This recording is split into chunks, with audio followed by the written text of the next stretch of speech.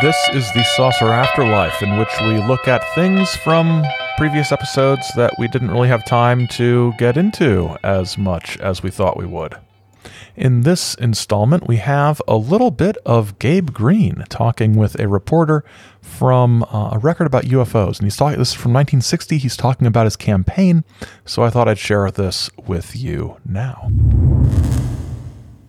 And your name is? Gabriel Green. When did you decide to take on this campaign, aside from the other duties of your organization? Well, I decided as a result of a request from the space people that I do so. At first I was very reluctant because I felt very humble with being asked and to undertake such a responsibility.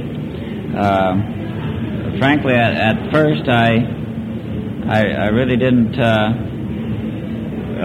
feel that I wanted to take up upon my shoulders such a tremendous project. But when the space people talked to me about it and pointed out that our civilization was doomed unless somebody took the made the effort and took the action to change the present direction in which mankind is heading, that we would not very long have a civilization on this earth. And like many others of my buddies in the service, I was in the war too, and I was fortunately enough to come back alive. And I feel that I owe something to my buddies and to those who are yet living to dedicate my life to attempting to resolve the many problems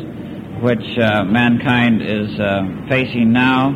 And as a result of the advanced information which the space people have over a period of years been imparting to us, we now have this information in our possession, and I have decided to submit to their request to carry through with this program to attempt to bring to the American people these solutions so that they may evaluate them for themselves and decide for themselves whether or not they feel they have merit. I see. Now, when you say space people, are you referring to actual personal contacts or psychic contacts? I'm referring to personal contacts with the people from other planets.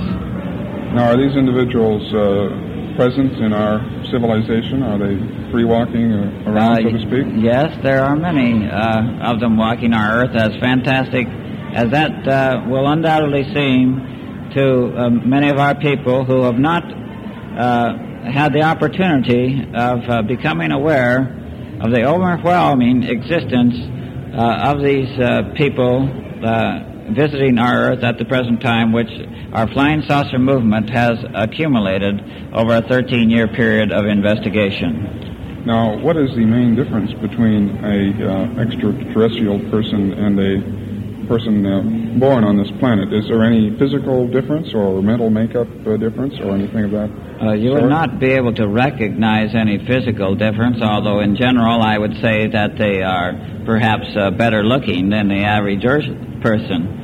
Although we, of course, have many very handsome people, movie stars, for instance, and a great many very good-looking people on our own planet. The difference would be, I would say, primarily a mental and spiritual advancement, as well as having an understanding, a greater understanding of all that is. That means scientific and technological information, which allows them to live in a non-destructive society. Well, now, will these people actively participate in your campaign or merely offer suggestions during the campaign?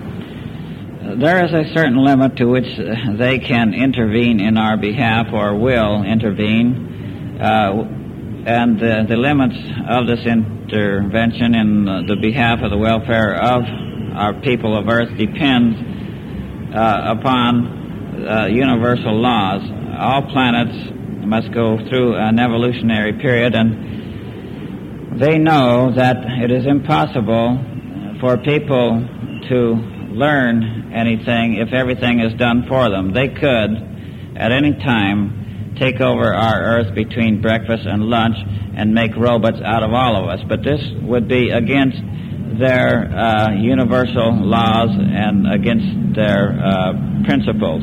They are here to help us help ourselves, and we all know that you can hold a baby's hands, but you cannot walk for him. He must learn to walk for himself so that he can do things on his own if the help that is given to them remains permanent.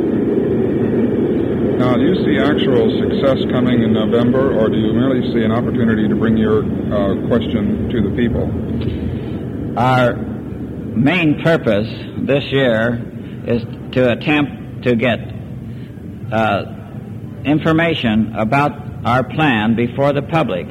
And when our people understand this plan, it will sell itself on the basis of its obvious merit.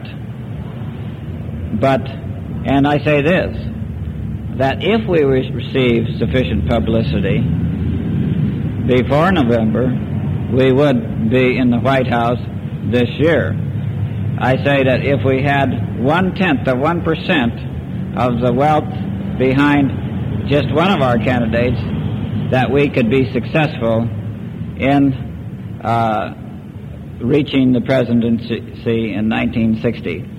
But if we are not successful this time, we will have a 4-year period in which to campaign and present our plan to the people, and by that time the space people assure us that we have a very excellent chance of being successful.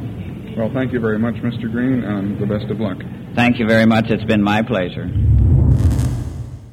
He doesn't sound any more or less hopeless than any other political candidate, really, to be honest. Hope you enjoyed that. I found that somewhere on the Internet Archive, I believe. It might have been on one of the Wendy Connor's Faded Discs, discs of old UFO audio. Have a great day.